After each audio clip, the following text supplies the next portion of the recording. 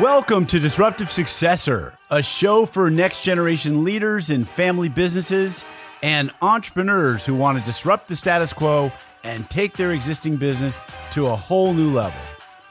We all know that what got us here isn't going to get us there. This show will provide inspiration, advice, and resources to help you create massive impact. This podcast is sponsored by myself, Jonathan Goldhill, and my company, the Goldhill Group, where we provide coaching for growing companies. I'm Jonathan Goldhill, and my purpose is simple: to guide entrepreneurial leaders in family businesses towards more freedom and fulfillment. I want entrepreneurs to get clarity around the changes that will make them and their businesses more successful so they can experience the same freedom I've enjoyed in my life. Our proven practices challenge business owners to think differently about their business and how they're running it, and quite literally become game changers in our clients' companies. Learn more at thegoldhillgroup.com website, where you can schedule your free strategy session. Hi, it's Jonathan Goldhill, and welcome back to another episode of the Disruptive Successor Show. Today, I'll be talking with a fellow business coach who's been in the business as many years as I has. John Nieuwenburg has been a business coach since 2004. He has helped over 320 small business owners increase profit, remove the stress and chaos from their businesses, and get their lives back. Before becoming a business coach, John was president of BC Liquor Stores, which currently does over $3 billion in sales annually with a headcount of 4,000 people. In 2019, McKay CEO Forums awarded John with Canada's CEO Trusted Advisor Award in the small business category. John, welcome to the show today. Thanks for having me. It's a pleasure. I think I might have said McKay wrong. It's probably Mackay. It's McKay. It's McKay. Right. Gotcha. So what is it that led you to get that award? Tell us a little bit of background on who they are and how they selected you.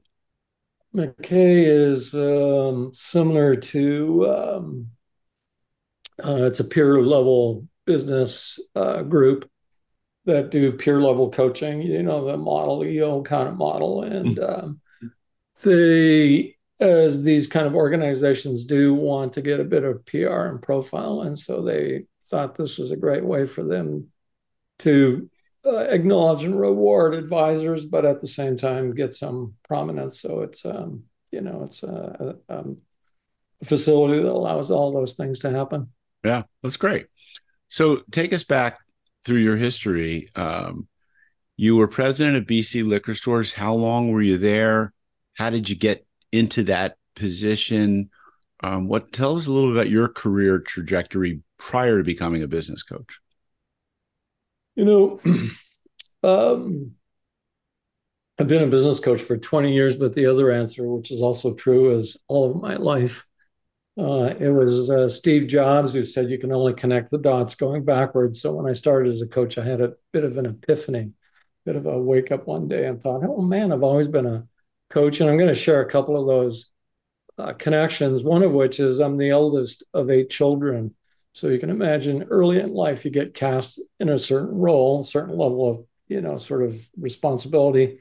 I'm hardwired to be a teacher, and I knew that in high school. But in those days, that meant wearing a Harris tweed coat and elbow patches, kind of the bureaucratic style of teaching didn't appeal to me very much. Right. In the early 80s, I learned something called the Socratic method of leadership. So Socrates had it, the best way to help somebody is to help them work it out for themselves. And of course, that's what I do primarily as a coach. I'm not in the you have to, you need to, you should business. I'm in the business of helping you figure out what's right for you, what's the right answer. And so I started more directly to your point or to your question. I started as a sales guy in a national menswear retailer in Canada.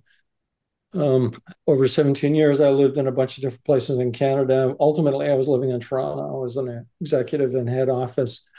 And after 5 years, I decided I didn't like living in Toronto very much. So I got myself headhunted. And that's how I came back to Vancouver, to the West Coast. and joined the BC liquor stores, which is what I did for most of the 90s. And then did a bunch of retail consulting. And then one day I stumbled into business coaching as I went to a trade show. And about 2 days later, I went to an evening event. And shortly after that, I was on a flight to get certified. Amazing. Were you with one of the big coaching outfits like Action Coach or? Yeah. Okay. Yeah. So I was with Action Coach back, and that's how I got started. Okay, interesting.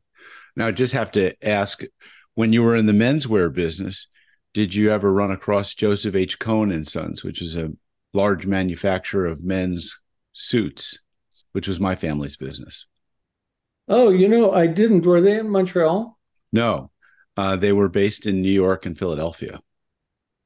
Yeah, so it's unlikely we would have. I was on the operations side, so I ran the stores. The merchandise side wasn't entirely, that was the other side of Right, the business, and I didn't have much involvement in that part of the business. right. The most of the suits clothing we got from a manufacturer, an in-house manufacturer that was did most of the work in Montreal, but in the latter years, more and more of that was going overseas.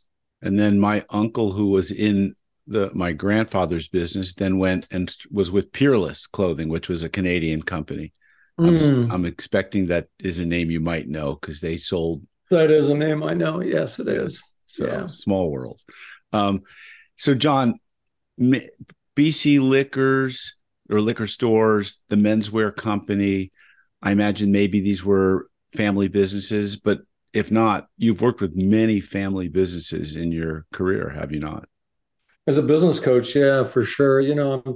They're small businesses, and typically the family is very involved in those. Sometimes directly they're employed by the family, but ultimately, I have a definition of what's the purpose of business. And the answer I want to give you to that is a bit counterintuitive, and certainly wouldn't be applicable if the business was $100 million and there's lots more stakeholders and investors and complexity, et cetera. But the ultimate purpose of a small business, the one doing $1 million, $5 million, is to give its owner the life they want. Perfect. And so how that ties back to your question about family is that many business owners, whether their families directly involved or not, the family is very much involved with, to some extent, affected by the owner's relationship with the business itself. Yeah. And so do you find that most of the owners that you're working with, that they're so wrapped up in their business that it is difficult for them to separate themselves from their businesses? Yeah. So I often get started with a business owner when they come to the realization or have some kind of event, usually personal event, that causes them to recognize. I'm going to tell you a story that's, so I had a client, had a factory, manufactured parts. It was 2 shifts. They started at 6 in the morning and they finished at 10 o'clock at night. And this was a manager at the time. This owner wasn't very good at delegating leadership, that kind of thing. And so he would, he'd get to a place 10 o'clock at night. He had an hour's commute, an hour. So it'd be like 11 or 11:30 by the time he got home. And then in order to be back in the plant at 6, he'd be up at 4:30. So then one day his wife said to him, "Your business is your mistress. If you don't do something about it, I will." So this guy was prepared to grind 70, 80, 90 hours a week. But when confronted with that possibility, that wasn't something he was prepared to pay. And I tell that is because it's a prototypical story of what happens with business owners is they're so wrapped up in their business and they're doing the best they can and they're doing what they know how to do, which is just grind and persevere. And when faced with that circumstance, that is what was the first time he reached out and thought, I'm not willing to pay that price. I got to figure this out. I need some help to do this. So in some way or another, business owners typically aren't getting out of their business what they want in order to get the life they want. Usually the business is controlling them and not the other way around. Is this what you would describe as one of the biggest problems facing small business owners? Typically, the ones I work with are challenged around one or all of time, team, or money. Mm-hmm. So we've been talking about time. I've got too much to do. I can't get everything done. If I don't do it, it won't get done. Team is nowadays recruiting, getting good people is very difficult. Getting people to do the work at the level you need, getting the culture that you want. And then the third component is money. And it has two aspects. So number one is having, proper financials reporting, accounting, KPIs, having the ability to have a dashboard to measure results. And the other side of money is I need more money. I need better sales and marketing. So the owners I work with are typically experiencing one or all of those pains, difficulties, challenges. I know the time, team, or money framework quite well because we've coached in similar circles. So where do you start with someone if they have all three? Well, there's a framework. In the early days of coaching, I have someone do some benchmarking. It helps me understand where they're at relative to the framework that we use. And there's, a start and a finish.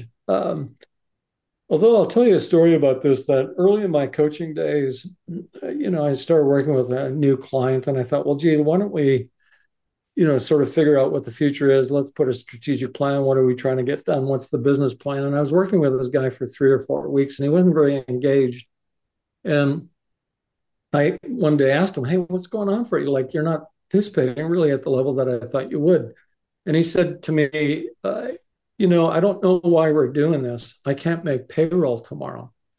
And that's when I realized I really was inexperienced as a coach, because what I understood in that moment is when they start working with a coach, it's because there's what I describe as a burning bush. There is some great difficulty that's caused them to reach out and say, I can't figure this out. I need help. And so typically the first thing we'd work on is whatever that burning bush is, whether it's, your business is your mistress, or I can't make payroll, or I can't hire good people, whatever that thing is, we've got to solve that first before we can step back and say, okay, let's now do this in a more organized, systematic way, because now we have the breathing room and the space to actually do that. So let's solve the burning bush is the answer to your question. What's the burning bush? Well, of course, we've established what the burning bush is as a result of the intake process and the discovery call, and it's pretty clear where they need help. Very much like a firefighter's work, right? And though they might backburn a certain area so that they protect the next bush or bushes from getting burnt. Yeah, that's often one of the first conversations I have is we're going to do some firefighting to start with, but ultimately we want to get to a place where you're in the driver's seat, and that means we're being proactive instead of reactive, just putting out the next fire, and that instead of being random, whatever, whack-a-mole, whatever comes up next, they're more strategic, more thoughtful about building and growing the thing in a robust, sustainable way. It's interesting. I just got off of a phone call with a ideal prospect for me, and Right. they actually picked up a copy of my book 3 years ago, but didn't read it. But then started listening to my podcast, and they listened to the podcast, and then they realized they needed some help. Sure. And the interesting obstacle, I don't think I've seen this or heard this objection in quite some time. But if we could call it a sales objection, they were like, we have no questions about or qualms about you being the right person or what you do being the right solution. I'm not sure about myself, they were asking. Like, I'm not sure, like, will we do this in 6 months down the road? I will be like, I still have that nasty to-do list of all these things and I'm not getting done. And I imagine that you've dealt with this many times also, where the enemy, it's that old Pogo quote, right? I've seen the enemy, and the enemy is us. And the resistance to being able to get done what they need to get done. What Yeah. what have you said? What would you So, say to someone like this? Because I think this is a common obstacle for people who are thinking about coaching, is that secretly like, and I know I've been through it myself, like, do I have the energy? Do I have what it takes? Do I want it? Is it a burning yeah. desire enough? Yeah. So, one of the secrets I'll share with you, it's not really a secret, but you're kind of addressing it, is that all business coaching is personal coaching in disguise. All business coaching is personal coaching in disguise. So, what I mean by that is the way it manifests itself is I can't make payroll or I'm working too many hours, but the mindset that or the skills that that owner has at the moment is what's um, is taking them as far as they can go, and now they need, to go beyond that. And it can be difficult if you're staring over the edge of the cliff, man. That's a scary, scary place to be. And ultimately, what happens is the thought of continuing is more scary in the present circumstance, becomes more scary than whatever the unknown future might be, because it can't be worse than what this is. And that's generally what happens. When an owner, when they, like in the example that you talked about it, they're kind of feeling at the edges of it, and they get the ebook or they read the blog post, and it might take another 3 years, 3 months before it, sort of gets to the place where they say, you know what, I got to do this. I got to move forward. Um, you probably know this as well. Fear and excitement are produced in the same part of the brain. So excitement can be reframed as fear, and fear can be reframed as excitement, and both cause that tingly, sometimes positive, sometimes negative, but it's the precursor of all growth. All growth means that you're pushing the edges of your comfort zone. And what happens when you feel the edge of your comfort zone? What are you experiencing? It's uncomfortable. And so we can either decide to push through that, or we can walk away or kind of retreat from it. But here's the thing: you're either growing or dying. That's an old phrase as well. And so if you're not willing to push through those fears, it doesn't mean you get to stay where you are. It likely means you're going to regress. Do you think there's any correlation between business coaching and personal therapy, in the sense that, like, I've never done any kind of research, anecdotal research, otherwise, to find out like what percent of my clients also have engaged in therapy. But it Therapy. seems as though the obstacles that you've just described, which is, the pain of today, it, is worse than what the potential of tomorrow could look like. And so I'm willing to take that leap into the faith, into the void. It just Sure. seems as though there should be a highly correlated behavioral choice to get coached and to be in therapy. Often what I do with clients looks closer to counseling than it does to coaching. Um, but here's the thing: no one who's a business owner is ever going to step up and voluntarily take counseling or therapy, because many of them have suspicion, regarded as some kind of woo woo or voodoo or something like that. Yeah. And so when I first meet business owners, they're generally very, they get comfortable, or at least they overcome their fears that coaching isn't going to be about some form of woo woo, especially when we can point them at a process, a systematic, robust way that we first do a diagnosis of the business, prescribe a future going forward, and start to work down that path. But um, the and so that's what gives the owners comfort. But once we start coaching, they start to see the real value. I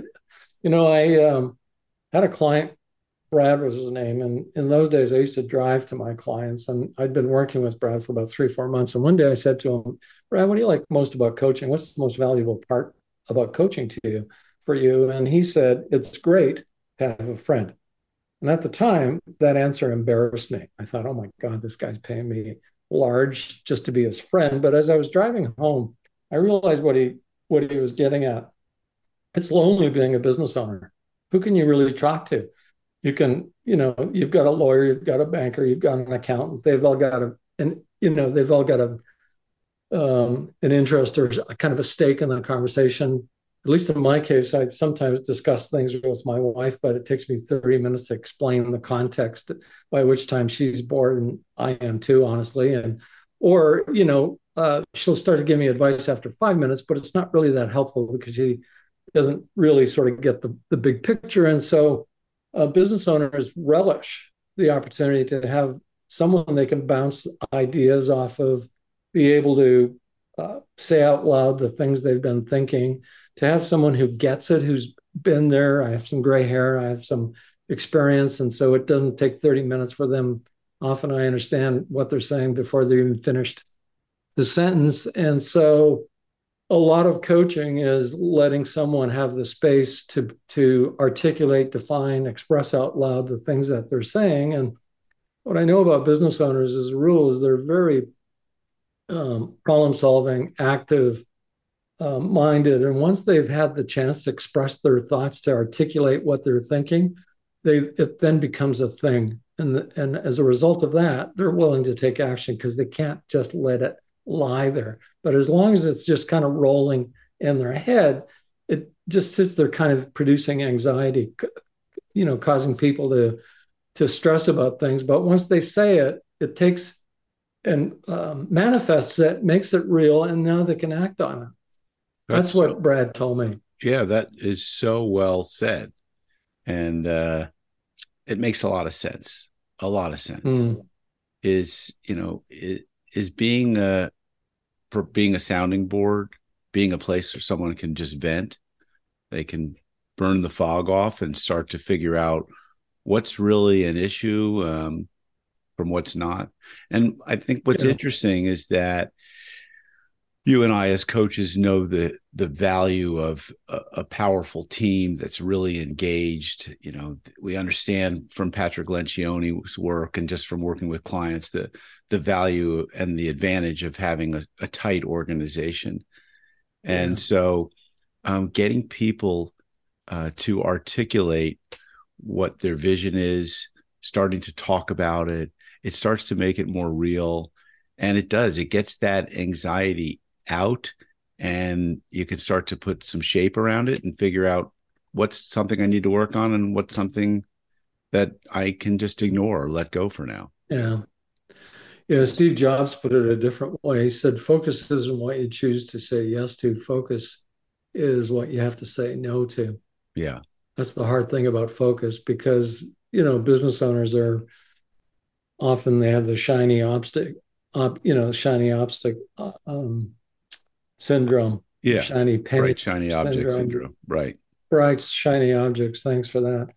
And so they get caught up in whatever's the next thing that got their attention. And as a result, they've got too many plates in the air, too many balls, and they can't handle them all. And then they see another one and something drops off. So part of what you do in coaching is help people get focused. And by focused, I mean make a choice. There's a story of Warren Buffett at a personal pilot. Mike Fink is the guy's name. And one day he flew for Warren for 10 years. And before that, he flew for 4 U.S. presidents. So it's pretty safe that this guy was a stud. You can look this up, Google Mike Flint and Warren Buffett. So one day Warren said, well, don't you have any career goals? Like all you want to do is fly for me? And Mike said, no, I got goals. So go away and make a list. And so a couple of weeks go by, they're discussing the list. He's got 25 things on the list. And Warren says, what I'd like you to do is identify the top 5 in the next 20, and 2 weeks or whatever go by. And they're having the conversation again. And Warren says, that's great. You got the top 5. What are you going to do with the next 20? And Mike said, well, the 20 are important. I'll get to them as I can. And Warren said, no, it's the never to be looked at list until something drops off the top 5. And so that's a bit of advice I'd give to all business owners. What are your top 5? Many of them wouldn't know that off the top of their head, or they'd have to give that a think. Coming back to what you said earlier, is trying to get everybody on the same page. Vision or strategic planning isn't really about vision. It's 5% vision, 95% alignment. Get everybody on the same page. What are we trying to do here? Yeah. I mean, it's so important, but some people just haven't even articulated what the vision is or where they're going. And it's because they don't To have themselves, let probably, alone, or for yeah, interrupting you, to themselves, let alone to the rest of the team. exactly. And so you know, we become that perfect sounding board.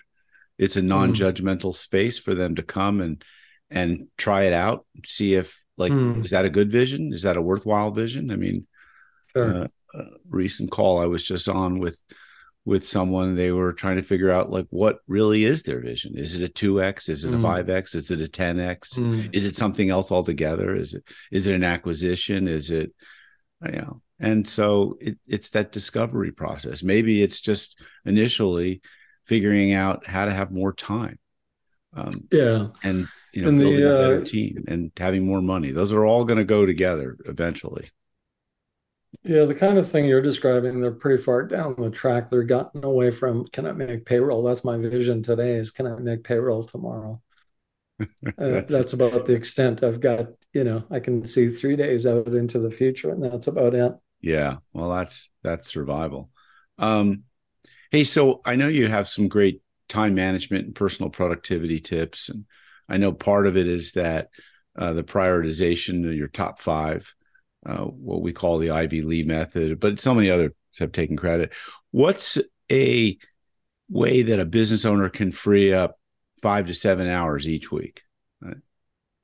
You tell them. Every business owner, if you were to ask them, they could come up with what I describe as the oh crap list pretty quickly. And what I mean by the oh crap list is, what's the work that you do that every time you have to do that work, you say to yourself, oh crap, I have to do payroll, or I have to do bookkeeping, or I have to, do payables, whatever that list is. That's when you're saying that to yourself, that's your intuition telling you that you should not be the person who does that work. So if you were to sort of identify or quantify what your value, when you're producing the most value for your business, it's easier, if you're a lawyer or an accountant, your billable rate, your value might be 200, 300, 400, $500 an hour. Why are you doing work that someone will do better than you? Not as good, better than you, because they'll be very much more invested in it. And they'll do it for something like 10, 12, $15 an hour. You can find them overseas, your virtual assistant. And so the question isn't, how can I get this done? Often the question should be, how can this get done? And it can't be done by me. Mm. And so typically, I once helped a woman go from about 100,000 in sales to 600,000 in sales in a space of about 18 months. And we were redefining her role about every 3 months, what she needed to do more of, what should I be doing more of? And as a result, I don't have time to do other things. What do I need to be doing more of? And as a result, what should I be doing less of? How can I get someone else to do that for me? Is that part of your 5 steps to freedom model? Well, it's part of the process about being more organized in how you think about your time. There's part of the another way to do it is to actually survey your time and make a record of what you're doing with your Yep. time in 15-minute increments, and then put it in a 2x2 Eisenhower matrix. Right in the upper right, it's high fun, high skill, and the lower left, low fun, low skill. Anything that's in that bottom left, someone else needs to do that for you. Yeah. And typically that is never a finished product. As you scale, how you focus your time changes. Yeah. And it's an Or I'll put exercise. it. Yeah. It's an exercise I've I'll had put it. CEOs run through almost, if they're going fast enough, you could do that exercise quarterly because things are going to Yeah. change. Yeah. Yeah. Definitely. Yeah. The metaphor I sometimes use is, let's say you're a captain of a Navy boat. It's 50 feet and the crew is 10, and you're the most qualified engine room guy. How often is that captain going to be in the engine room with tools? Regularly, routinely. He's the most qualified guy. So now let's make you the captain of a 150-foot boat, and now the crew is 50. How often is that captain in the engine room with tools?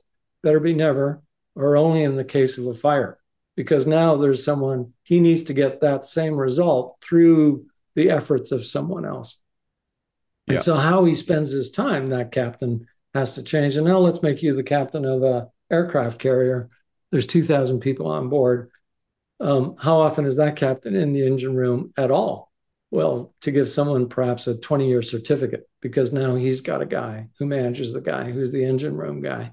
And so as your company scales, where you focus your time you have to be in front of leading that process in order to be in a place where you can lead the scaling of your business. And often the business owners we face are hitting their head against the ceiling because they've come up against the limitations of their capabilities. They don't know how or what they should be doing differently or how to get better or the same results, at least through the efforts of someone else. Well said. So they ultimately love the story. Yeah, well, it sort of captures what that guy who's the captain of the aircraft carrier with 2,000 people. That guy's spending all of his time thinking about how can I get everybody on the same page. The captain of the small boat is thinking, how can I get this oil change done in this engine? Different questions. Very different. Very different. Exactly. I think it was John Paul Getty who said that you're worthless as an executive if you can't get things done through other people. And that's leadership is about creating followership. And so if you can't create followership, how are you going to grow yourself, your people, your business, any of that stuff? So so for a long time, I was in the operational area of retail stores. So the people who worked for me were all in operations, and I knew that role very, very well. And then I became president of a company, and then I realized I was hiring people who were better at what they did than I ever could hope to be. And that's when I understood, all I can manage you to is the results I need you to deliver and the behavior that I expect from you. Those are the only two things that I could measure and that I could, give you feedback on, because how you got it was really entirely up to you. And because you knew more or knew that role better than I ever could possibly hope. And so that's what leadership eventually becomes, is I need to get the result, but you're going to have to one who delivers it, and you're going to have to do it without a lot of technical support from me, because you're far better at it than I'll ever be. So John, tell us a little bit about your business. It's called W5 Coaching. W5 Coaching. I'm a business coach. The core of coaching is asking good questions or helping people figure it out, the Socratic method. And of course, the 5 core questions start with the W. Who, what, why, when, and how? Those? Who, what, where, when, why. Yeah, and how. So that was the underpinning of W5. I like that. I remember when I was younger, that was how I would figure out how I was going to make any kind of plan. It was like, okay, who, what, when, why, where, and then how is a 6. So that's great. Thank you. Yeah. It's also journalists are taught that in how to do reporting, that every story has to answer the 5 W's. So it's I kind of borrowed it from them as well. And fantastic. Rudyard Kipling wrote I have 5 serving men. Oh, I forget the poem, but the point of this poem, Rudyard Kipling, was that his best friends or his best tools were who, what, when, where, and why. Great. John, if someone wanted to learn more about your coaching practice or wanted to connect with you, one, how would they reach you, and what's an ideal client for you? Well, I'm easy to find, W5 Coaching. I'm on all the social platforms, and there's an easy way to contact me, or my connection details are on w5coaching.com. The kind of people I want to meet are complaining about time, team, or money, and they're typically one of 2 cohorts or groups. So they're professional advisors and lawyers, accountants, and health practitioners, anyone who provides business coaches, realtors, business brokers. We all provide advice, professional advice. The advice changes depending on your practice. And the other kind of client I work with are people that are in the trades or crafts, so the electricians and plumbers and general contractors. And so they're very good at their trade, very good at their profession. They don't know that they actually have the same problems very often. So the people I want to meet are either great professionals, great lawyers, they're great electricians, but their business kind of runs them, and they want to get to a place where they run their business and as a result get the life they want. Sounds good. John, it's been a pleasure having you on the show. We've known of each other for many years, and we've traveled in very similar circles in terms of our coaching, education, and path. And it's great to talk to a fellow coach on the show. Thank you very much for having me. I've enjoyed our talk. Okay, great. So folks, you know how to get a hold of John. If you're looking to scale your business, reach out to a coach, whether it's John, myself, or someone else, but do something. Don't just sit there and sit with the inertia, which is your biggest obstacle probably to moving forward. So think of your inertia as your competition, and it's your mindset has got to get over that. And so if you want to be a disruptive successor, that's going to be key. John, did you want to weigh in on that? Look like you had something to say. No, that's it. Great. Thanks for wrapping up in a great way. All right. Folks, you know the drill. If you like this show, please share it with others. Give us a good rating on your listening podcast application of choice, and stay tuned for future episodes of the show. This podcast is sponsored by myself, Jonathan Goldhill, and my company, the Goldhill Group, where we provide coaching for growing companies. I'm Jonathan Goldhill, and my purpose is simple: to guide entrepreneurial leaders in family businesses towards more freedom and fulfillment. I want entrepreneurs to get clarity around the changes that will make them and their businesses more successful so they can experience the same freedom I've enjoyed in my life. Our proven practices challenge business owners to think differently about their business and how they're running it, and quite literally become game changers in our clients' companies. Learn more at thegoldhillgroup.com website, where you can schedule your free strategy session.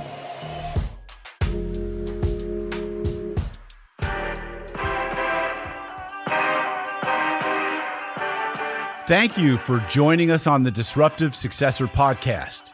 If you enjoyed today's episode, please subscribe, review, and share with a friend who would benefit from the message.